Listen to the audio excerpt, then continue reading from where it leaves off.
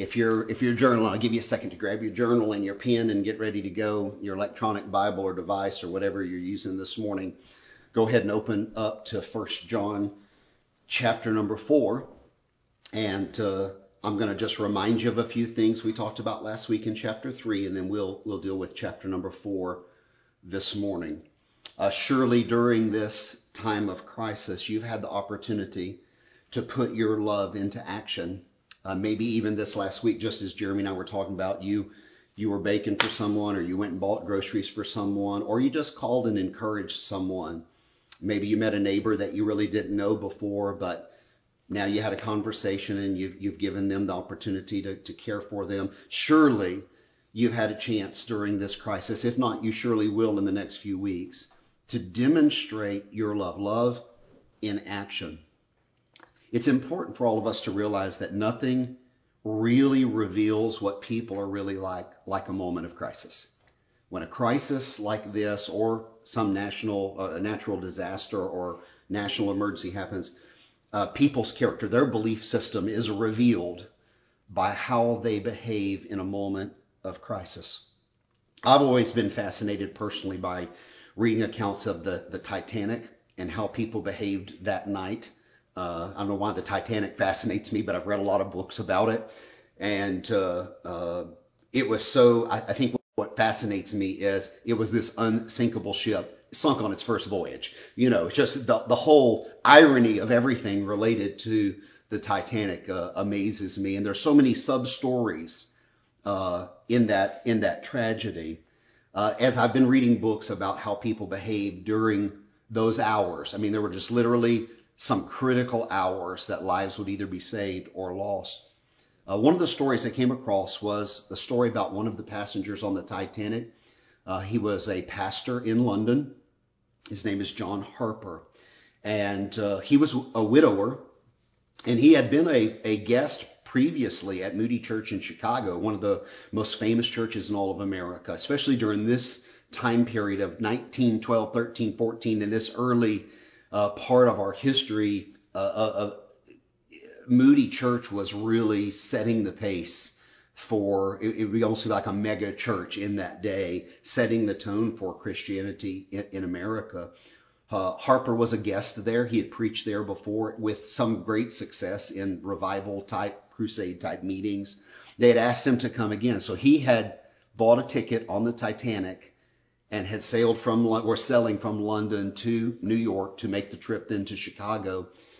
He was a widower, as I said. He was traveling with his sister, Jessie, and also with his little 6-year-old daughter named Annie. And when the Titanic hit the iceberg late at night, he immediately went and got his daughter, found his sister, and he was able to get his sister and his daughter aboard lifeboat number 11 very quickly. He could have himself jumped into lifeboat number 11. There was no one restricting him, but he put his sister in. He grabbed his daughter, his own testimony, kissed her, and he said to little 6-year-old Annie, "I'll meet you again someday." Put her in the lifeboat. It was very clear from the way that happened. He had no intention of getting in the lifeboat, but the record says that he turned from them after he put them in the lifeboat, and he ran up and down the decks of the Titanic, crying out these words, "Women, children, and the unsaved, quickly get into the lifeboats." So that went on for a little bit. You know that the lifeboats didn't fill to capacity, instead stranded 1,500 and more passengers on the decks. They could have taken and rescued much more, but everyone was in such a state of panic. Again, their beliefs and their character was revealed in a moment of crisis.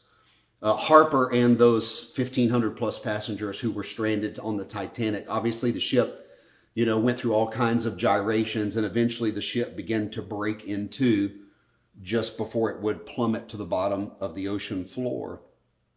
As the ship began to break in two, the passengers began to jump off into the icy water. John Harper joined them and jumped into the water. When he hit the water, he was wearing a life jacket. He began to swim, passenger to passenger. You can imagine the shock of hitting that ice water in the middle of the night. and the panic and what your body's going through, the shock, the hypothermia that's about to set in. As quickly as he could, he swam passenger to passenger, urging them to put their faith in Jesus Christ before it was too late. He swam over to a young man who was clinging to some debris that was floating. He said to the young man, "Would you believe on the Lord Jesus Christ before it's too late?" And the young man refused. He said, I don't know if he was in shock or if he was just in hardness or what, but he just said, "No, I don't want to receive Christ. Leave me alone." So Harper removed his own life jacket, threw it to the young man, and said, "Since you're not saved, you need this more than I do." And he gave away his life jacket. Pastor Harper began to swim to the other people that were nearby, and he began to engage them one by one with the gospel of Jesus Christ. And after a few minutes now, he's beginning to feel the effects of hypothermia. He swam back to the young man that he had given his life jacket to and said, "Are you sure you won't pray and receive Jesus Christ as your Savior tonight?" The young man said, "Yes, I will." And he led him to faith in Christ. Of the 1,528 people that went into the icy water that night, the record says that only a handful were rescued from the water. Among them was this young man wearing Harper's life jacket. We know all this story is true because 4 years later, the young man went public in Ontario and recounted all of the details of that tragic night. The young man tells the story, and he says before Pastor Harper was overcome by the icy waters, his last words that I heard him utter to the perishing passengers were these words: "Believe on the name of the Lord Jesus Christ, and you will be saved." Not only did Pastor Harper's actions that night prove the depth of his belief in Jesus Christ, but his actions proved his love for his fellow man. Let me say it another way. Harper's worldview was transformed by his faith in Jesus Christ. It was his belief system that caused him to act a certain way in this moment of crisis. And he becomes now to us a beautiful, wonderful testimony of how believing in Jesus Christ and loving people are two things that go hand in hand for us. Now, in John chapter 3 last week, John taught us that each believer has the Holy Spirit living in their heart, and that presence of the Holy Spirit in us is an assurance that we are God's children. If the Holy Spirit's speaking to you, if he's convicting you, if he's comforting you, that's a proof that you are a born-again child of God. Today, John's going to grab that thought as we go into chapter 4, and he's going to contrast further the Spirit of God that's living in the believer versus the spirit of Antichrist that characterizes this world. So, first of all, this morning, let's remember that not every spirit is from God. For someone to say, "I'm spiritual," that's not the same as saying, "I'm godly," or "I'm born again," or "I'm saved," or "I'm a believer in God." Spiritual can mean anything. There are many spirits, and not all spirits are from God. Let's read 1 John chapter 4, verse number 1. "Beloved, do not believe every spirit, but test the spirits to see whether they are from God. For many false prophets have gone out into the world. By this you know the Spirit of God. Every spirit that confesses that Jesus Christ has come in the flesh is from God, and every spirit that does not confess Jesus is not from God. This is the spirit of the Antichrist, which you heard was coming and now is in the world already." Now, the big takeaway from these verses is that God has not left us here in fear of these evil spirits. He's not left us to, huddle together and shelter and be superstitious, and say, oh gosh, there's evil spirits everywhere and they're going to get me and I'm so afraid. That's not the spirit. That's not what God said we were to behave like. Instead, God says, be confident, be bold. I've given you tools of discernment, and there is a simple test that every believer can take, that can exercise, that will reveal if a spirit is from God or not. Now, since we have the ability to be interactive in the service, let's get ready to start commenting. Here's your first opportunity. If you were testing a spirit to see if it was from God, what question would you ask someone if you were testing a spirit?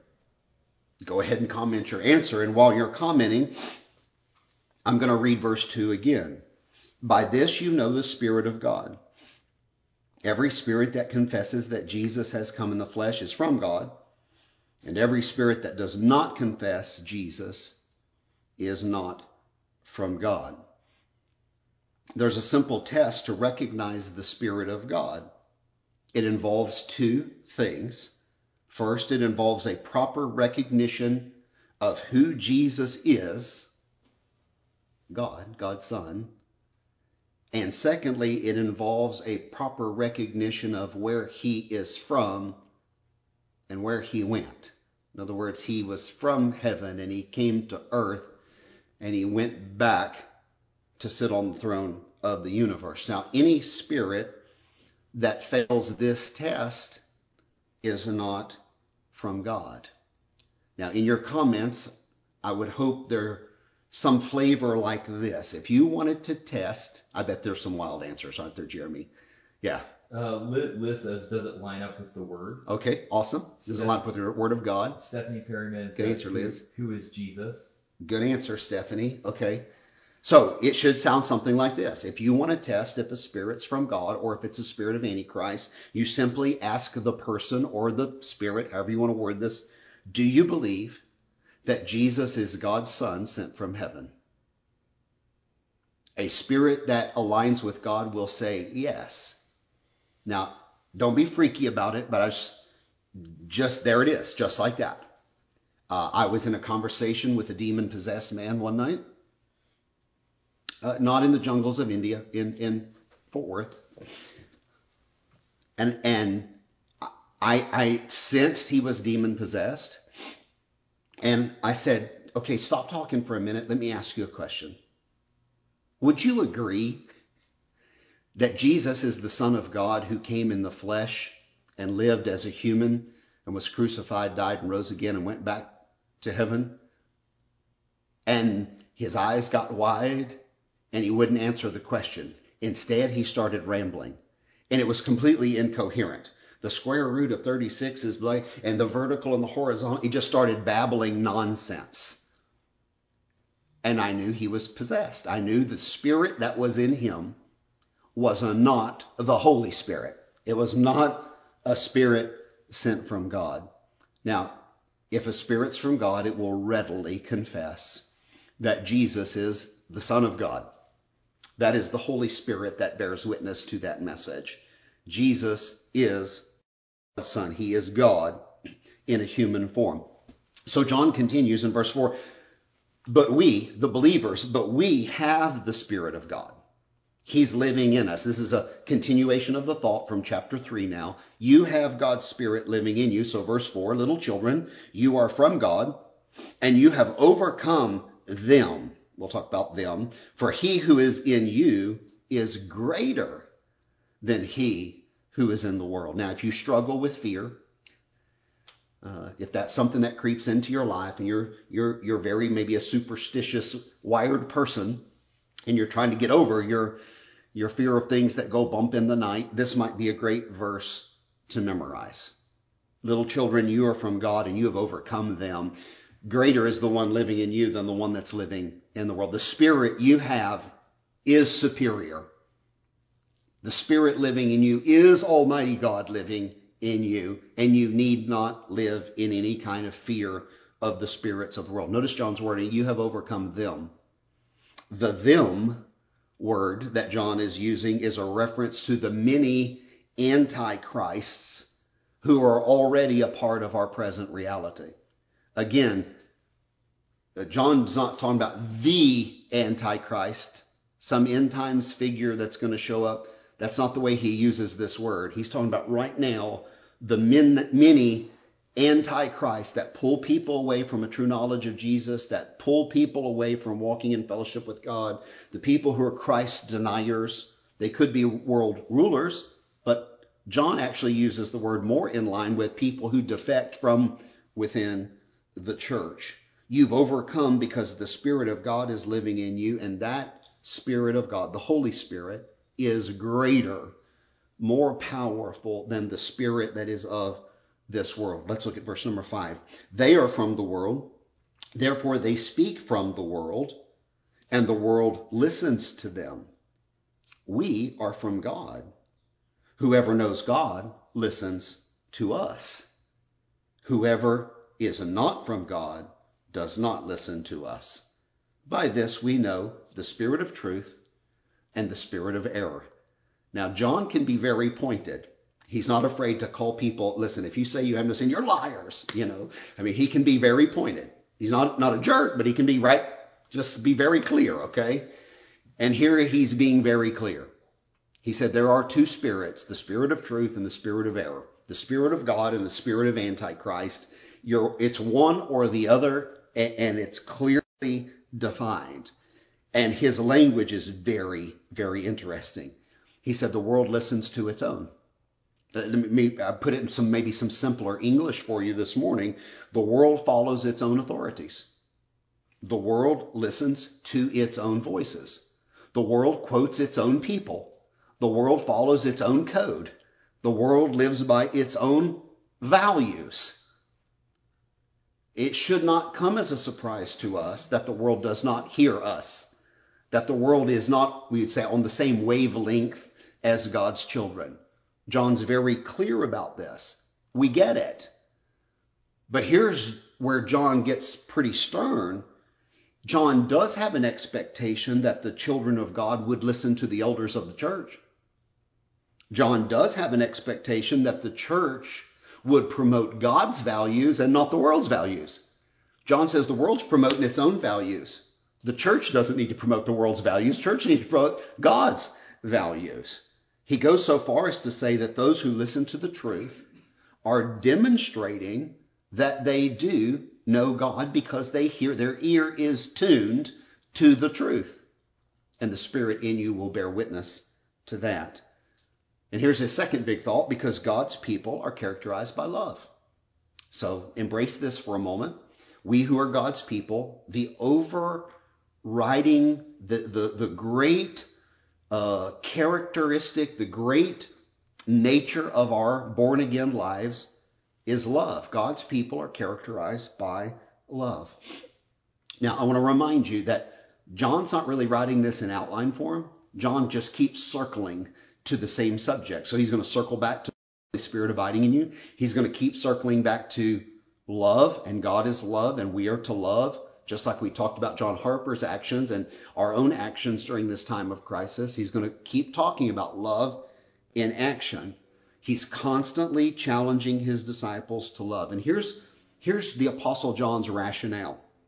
His rationale is love is from God. Therefore, if you truly know God, then you will love. You will love God. You'll love others.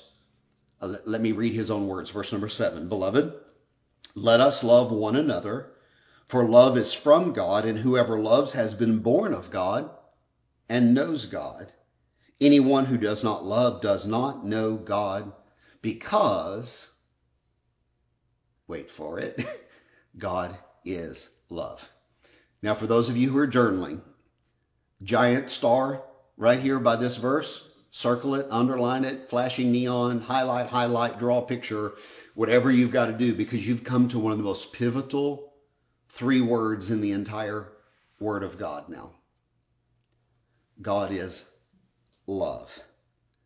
I want you to also, if you're journaling, make a notation, or if you're making notes in your Bible, make a notation that connects verse 8 to verse number 16, because in just a few minutes, John's going to circle back to God is love again, It's found down in verse number 16. So draw an arrow or make a connection from verse 8 to verse 16, where both verses proclaim emphatically God is love. Now, let me give you some Bible study ideas again. Let me give you some higher thoughts in these next few minutes about this concept of God is love. Remember, we don't study the Bible to know more Bible. We're not trying to create Bible scholars as a goal. We're not trying to create theologians as a goal. That is not the goal of Christianity. We are not trying to learn more Bible to know more Bible. We study the Bible to better know God. What we're trying to create is a team, a family, a body of believers who know God better in 2020 than we knew him in 2019. We're trying to raise up a generation of parents who are leading their children through the parenting process every day and week and year of their life for our kids to better know God than they knew him in the previous days. We don't think you arrive at any point to this sinless perfection where we've got it all figured out. We're not even trying to maybe figure it all out. We're trying to know God, and we're trying to have a better relationship with God, to know him better, and I might even say to be open that we would allow God to know us better. And I don't want to imply that God doesn't already know everything about you, but we tend to build walls, and we want to pull those walls down continually, because in our deepest being, we actually want to know and we want to be known by others. That's why our small groups, our discipleship groups are so important. You know, sometimes I'll even have conversations with people like, that's not for me. And even when I'm talking to them, I know in their inner being, deep down inside, they really want to be known by someone. They're just scared that if someone knows them, they won't like what they see. We all have a deep desire. This is what makes marriage so special. You're in a relationship with someone who is going to know you, who does know you snore at night, who does know all about you.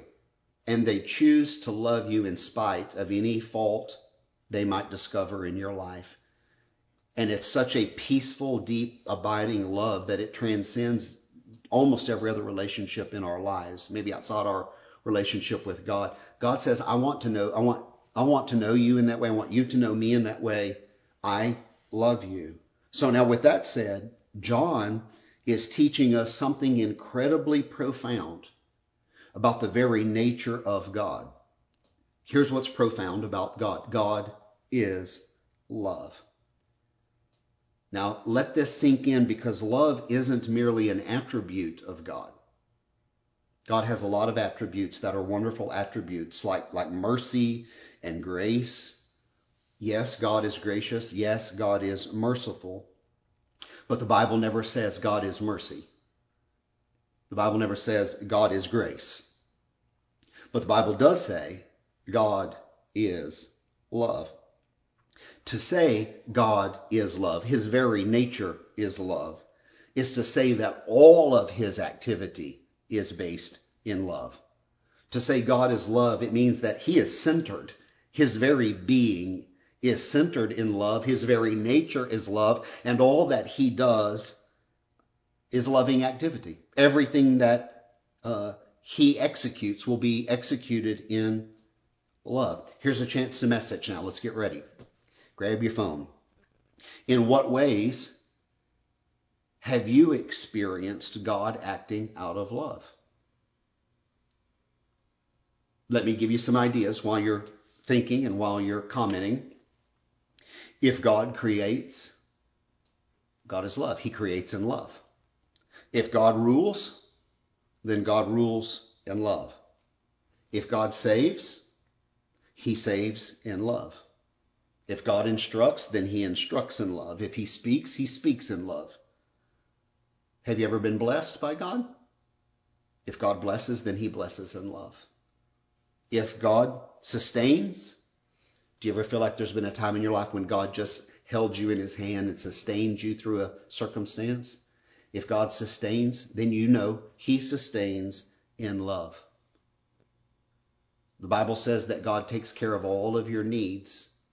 Listen, if God gives in love.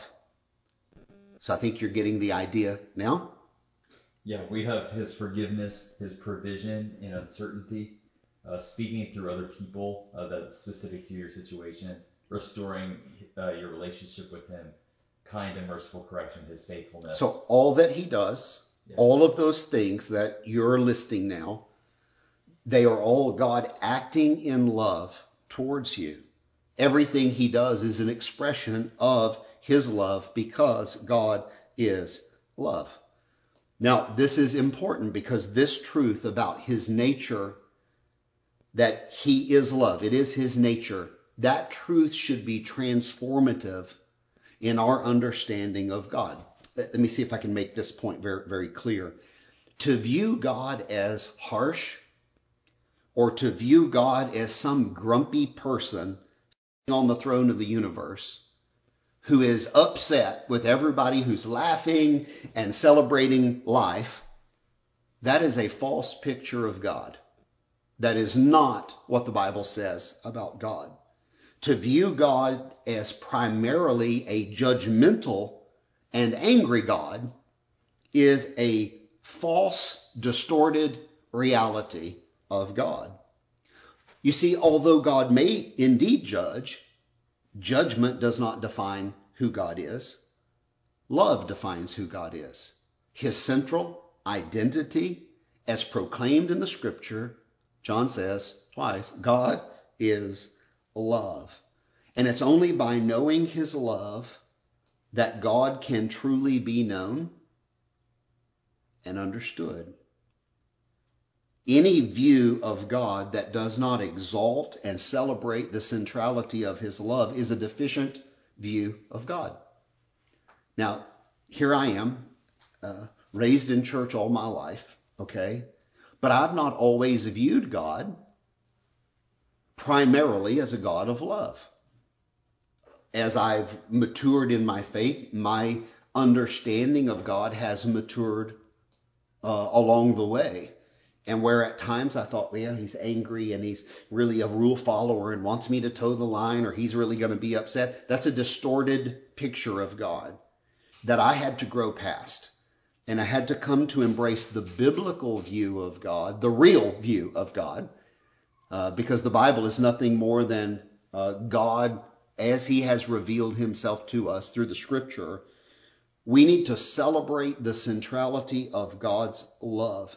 And if we have a false, erroneous view of God, that's something we need to repent of. And we need to even maybe bow our heads here in a few minutes and just say, God, I'm sorry that I misunderstood you because I thought more about you as being angry and, just an enforcer of rules in the universe. And that's not really who you are at all. God, you're love. Your very nature is love. And I'm seeing that everything you do is done out of love, for love. You are a God of love. To know God is really to know love. So let me say it to you this way, maybe in something we can remember. If you do not know God as love, then you really do not know God at all. I want you to think about this. If you don't know God as love, which is who John proclaims him to be, then really you don't know God. You have a false view or a little bit of a skewed view. We can repent of that, say, God, I'm sorry, help me to embrace the real view of who you are. Notice verse 8 again, the person who does not love cannot know God, for to know God is to know love. And the absence of love in someone's life would reveal the absence of knowing God. So if you sense that, wow, I'm not really a loving person, you need to come back to your relationship with God and say, wow, I need to re-engage with God in a new understanding and let that permeate my life. Verse number 9, in this, the love of God was manifest among us, that God sent his only Son into the world so that we might live through him. For you note takers and journalers, write John 3:16 in the margin, that most famous verse of Bible. For God so loved the world, he gave his only begotten Son. 1 John 4:9 is saying the exact same thing. It uses the word manifest. In this, the love of God was made manifest. It's not really a word we use today. It means to show or to demonstrate. I read through 5 or 6 different Bible translations this week. NIV has some very good wording on this. The paraphrase that I read a lot, God's Word translation, had a beautiful phrasing of this. Let me share it with you. God has shown us his love by sending his only Son into the world so that we could have life through him. Instead of the word manifest, they cleared it up a little. God has shown his love by sending his only Son. So what it means to us is that Jesus laying down his life is how we know what love is. And the gift of life that we received through the sacrifice of Christ is the demonstration of God's love for us. It's exactly what Paul said in the book of Romans, that God demonstrated his love for us, and that while we were yet sinners, Christ died for us. Then John says, now we are forever connected to this life in God. So another way that we would say this in Christian circles is we have eternal life. We're forever connected to the source of life, which is God himself. And now the life that we're living as born again children of God, this life that we're living is lived through him. Paul understood the exact same thing. So when Paul wrote to the Galatians, the European Christians, Paul wrote this: I have been crucified with Christ. It is no longer I who live, but Christ who lives in me. And the life I now live in the flesh, I live by the faith of the Son of God who loved me and gave himself for me. It's almost a restatement of the exact same truth. That's Galatians 2:20. You can write there in the margin. All right, let's go down to verse 10. In this is love, not that we have loved God, but that he loved us and sent his Son to be the propitiation for our sins. Now, we've already covered the word propitiation a few weeks ago, but let me just mention again. You can write in the margin 1 John 2:2. This is where we first talked about this word propitiation, chapter 2, verse 2.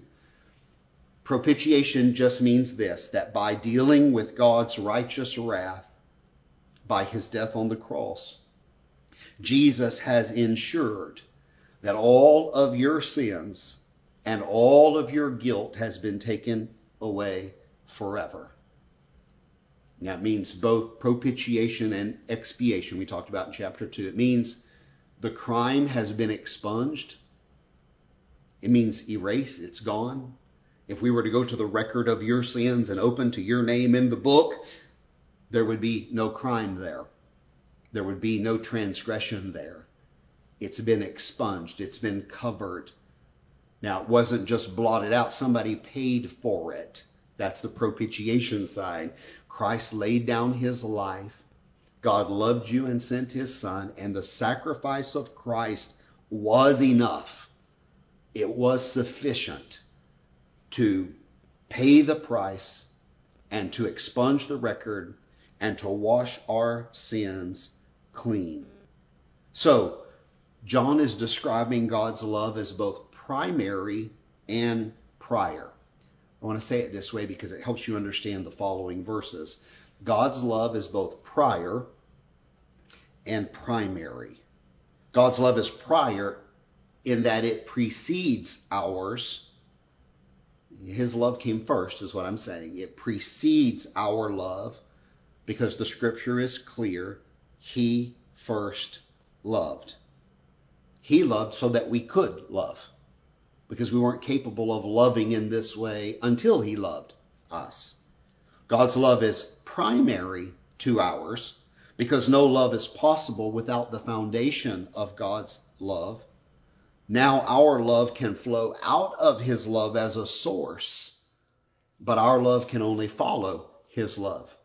His love is prior and primary. Look at verse 11 now. Beloved, if God so loved us, if God loved us like this, we ought also to do something Here's a great place to comment if you want to comment. Since God loved us in this sacrificial way by putting our needs ahead of his own, if God loves us like this, we ought to do something. So I'll let you interpret what that something is. What should we do? And it doesn't have to all be the same answer, because we can put our own nuance on this. It'll all be based in love.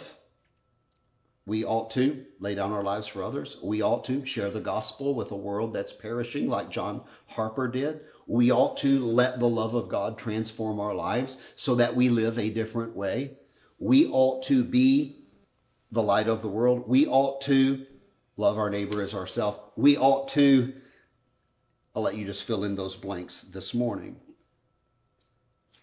Yeah, we should impart our life to at least someone. We should love. Pause on that a moment. Yeah. So who wrote that? Johnny Webster. Johnny Webster, you grade A student. We ought to impart our love, our life into someone else. Listen, do you know the power?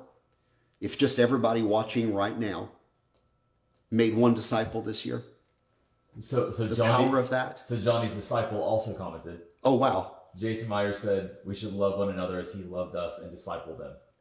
And that's exactly what the original disciples got from Christ and kept passing on, which is why we're here this morning, gathered around open Bibles and with our church family, to make disciples who can make disciples. That is the power of we ought to. We ought to make disciples. We ought to love our neighbor. When we get back to work, in social setting, we ought to let our light shine. Just know that the Bible has a we ought to connected to this concept of sacrificial love. God's action directed towards us through Jesus' sacrifice has opened up a treasury of selflessness where every believer can draw from that treasury and find the resources to sacrificially love others. Verse 12, no one has ever seen God. John takes the thought a different direction. Now, no one's ever seen God. Simple enough, right? God's invisible. No one's ever seen God. If we love one another, God abides in us and his love is perfected in us. I want you to write, if you're taking notes, Exodus 33, verse number 20. Write it right there in the margin. Obviously, that'll be Moses and the children of Israel coming out of Egypt way back there in the Old Testament. When Moses is on Mount Sinai conversing with God, God speaks to Moses and says, here's what I want you to do. And Moses is like, okay, I hear you, but I can't see you. I want to see you. And God has a little conversation with Moses and says, you'd explode. You'd vaporize. You couldn't handle being in my presence in that way. I can't fully reveal myself to you. It almost like being exposed to pure energy somehow. He said, no man has seen God at any time and lived.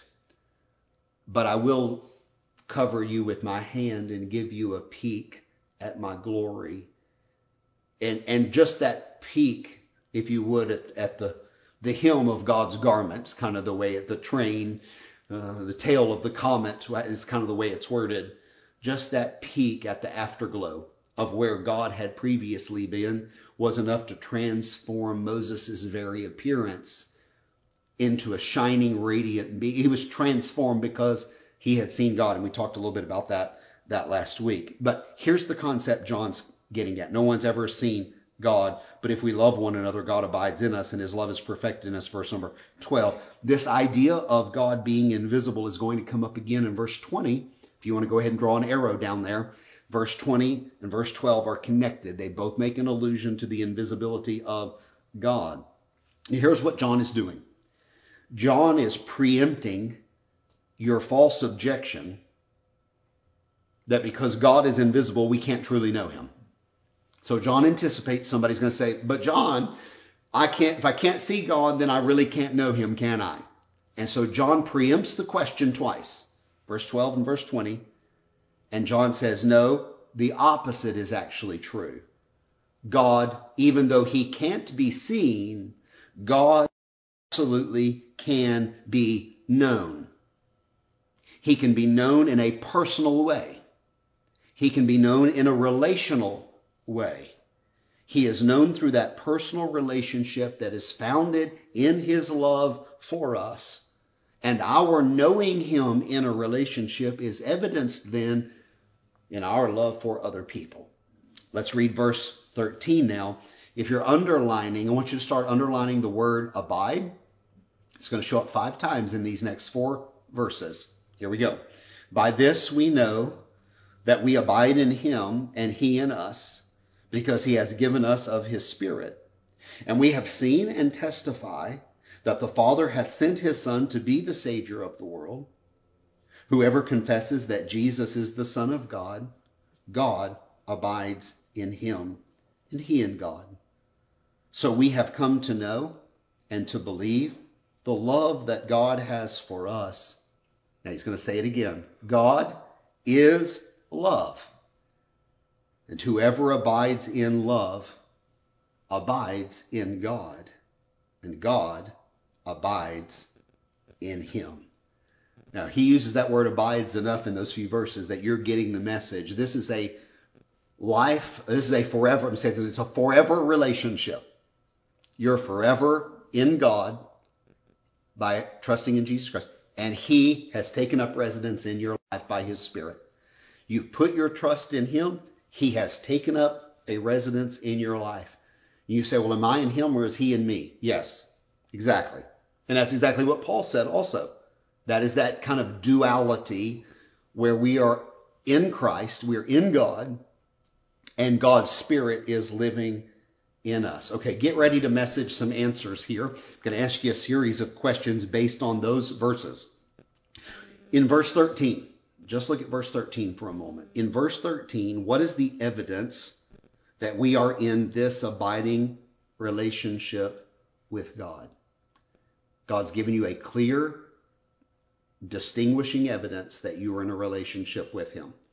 I'm going to read verse 13 again. By this we know that we abide or we live in him and he in us, because he has given us of his Spirit. So the answer should sound something like this. The evidence that we are in abiding relationship with God is I have his Spirit living in my heart. Now, you know you have the Spirit living in your heart because he's not a silent boarder. He's not a silent resident. My boys are home from university. The house is not silent these days. The grandpuppy is here. The house is filled with sounds and noises. And I know you can't hear them right now because we've knocked them all unconscious, tied them up, and sequestered them where they can't be heard on the microphone. But listen, the house has been filled with music and laughter and dogs barking and games being played. And we're celebrating life over here. When the Holy Spirit came to live in your heart, he didn't come to be silenced and put in a corner of your life. He came to live. He wants to sit at the table with you. He wants to walk with you. He wants to go to work with you. We don't leave him at home when we go to the high school or the university. He goes with us. He's always with us. He will never leave us. He will never forsake us. He guides us into the truth. He is a comforter. He is an encourager. As I said last week, you may be alone, but you're never, you may be lonely, but you're never truly alone. And I think sometimes the Holy Spirit's just waiting for us to reach out to him. And maybe during these days of quarantine, it's really quarantine, but, shelter in place. Yeah, distancing, social distancing.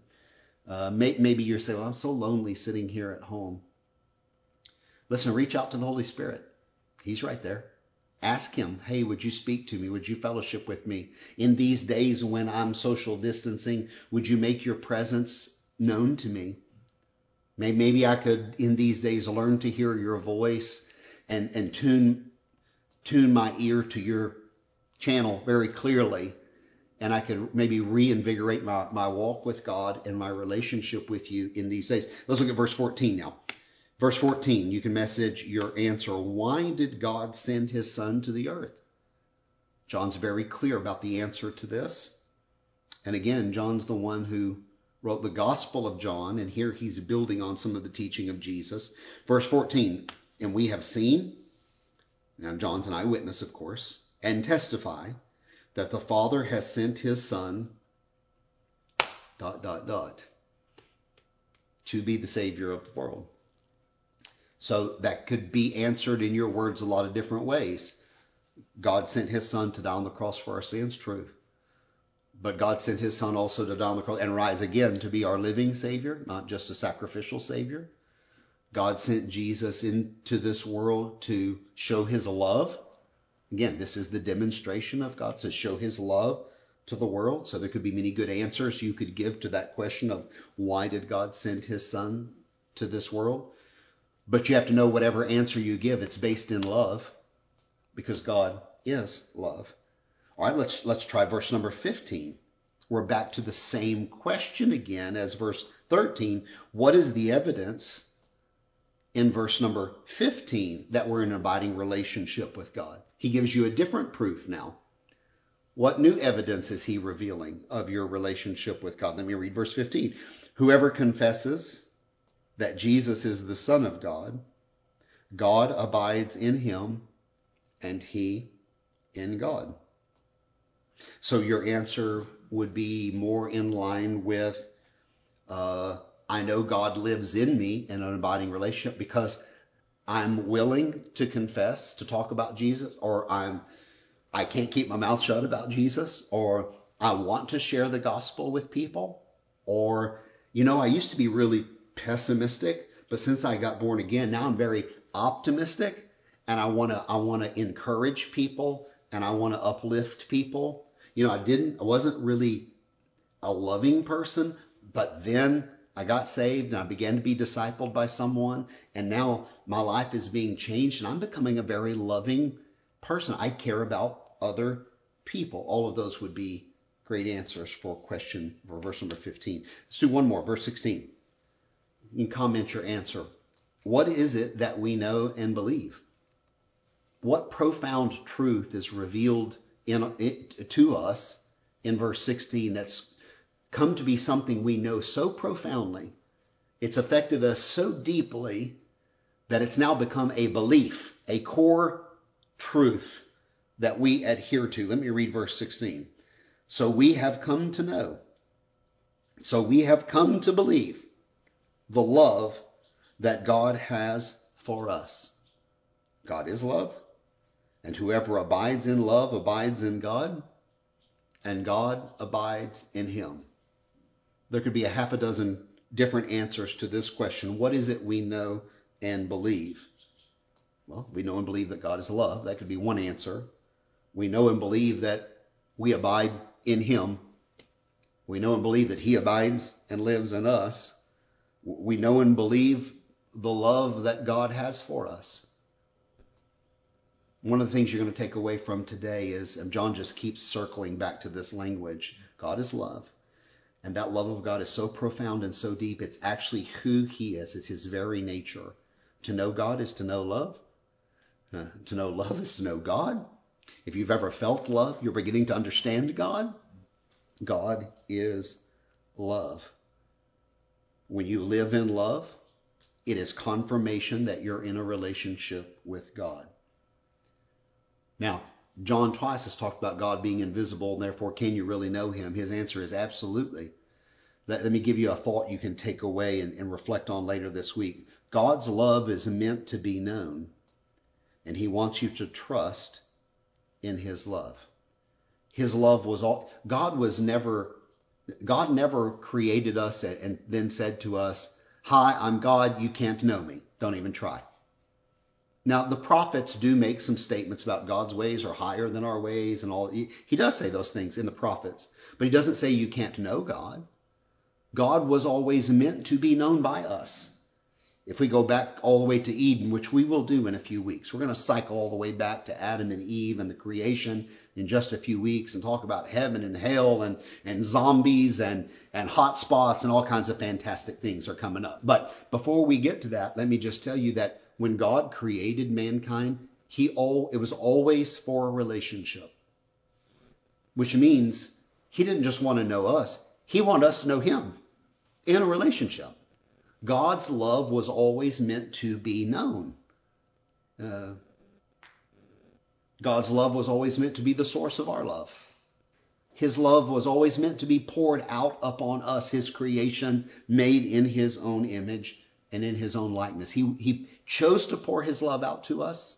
He chose to love us, and he says, I want you to live in my love. Let me give you John's last thought for this morning. Love triumphs over fear. Let's read verse 17. By this is love perfected within us, so that we may have confidence for the day of judgment. Because as he is, so also are we in this world. Now, for those of you who are marking in your journals or Bibles, let me underline the word perfected. By this is love perfected. I want that word to stand out to you. And then underline the word confidence, that we may have confidence for the day of judgment. And then underline the phrase, as he is, so also are we in this world. Now let's just take that apart real quick and wrap this up. Perfected means brought to maturity, brought to completion, brought to its ultimate goal, its ultimate perfected state. Perfected means that love that is lived out on this earth by the disciples of Christ is love that has reached its ultimate goal. See, now we often think, well, the ultimate goal was God loving us and sending his son. That's the foundation of love. Love reaches its perfect goal now when we trust Christ and then we mirror that love to others. Love has reached its perfection, its completion, its heights. The NIV uses this phrasing, love is made complete when we live it out as a result of Christ, God loving us. Let me read God's Word version. It does the same similar thing. 1 John 4:17 from God's Word translation. God's love has reached its goal in us so that we look ahead with confidence to the day of judgment. While we are in this world, we are exactly like him in regard to love. This complete love gives us confidence. Now, God's people were not meant to cower in fear. God's people were meant to live with boldness and confidence.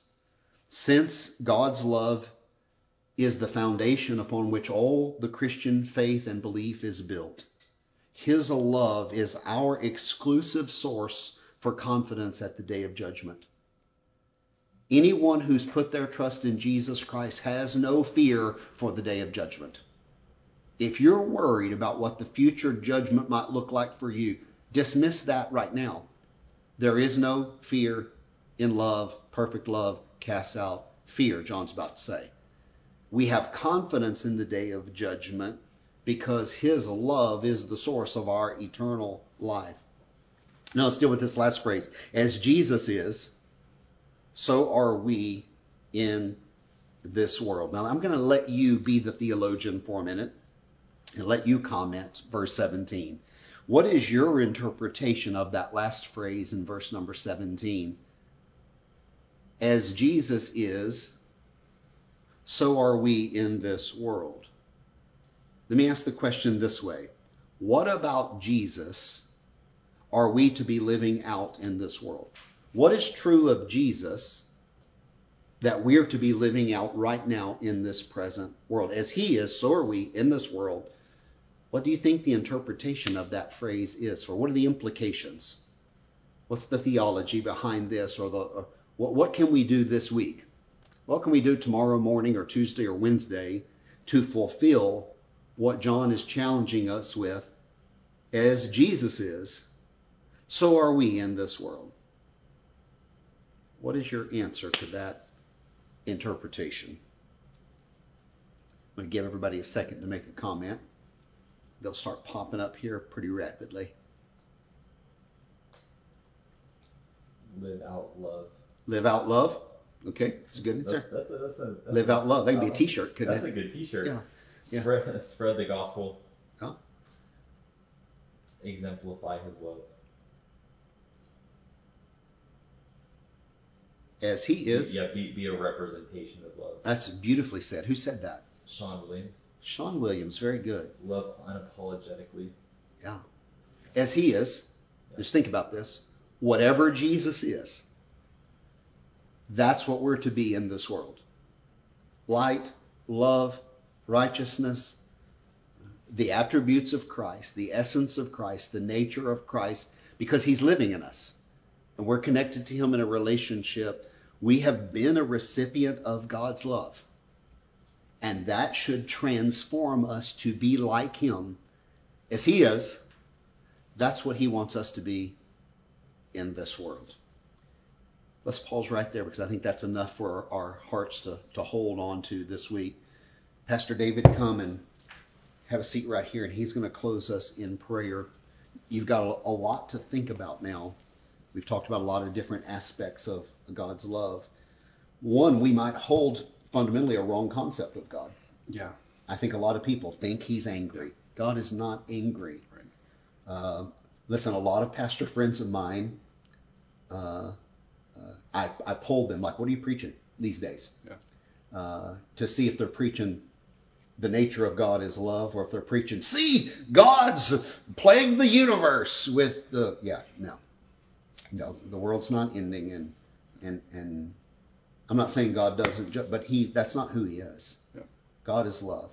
Yeah, that's good. And he's infused that into our lives, and that's what he wants us to be. Yeah. As he is, so are we in this world.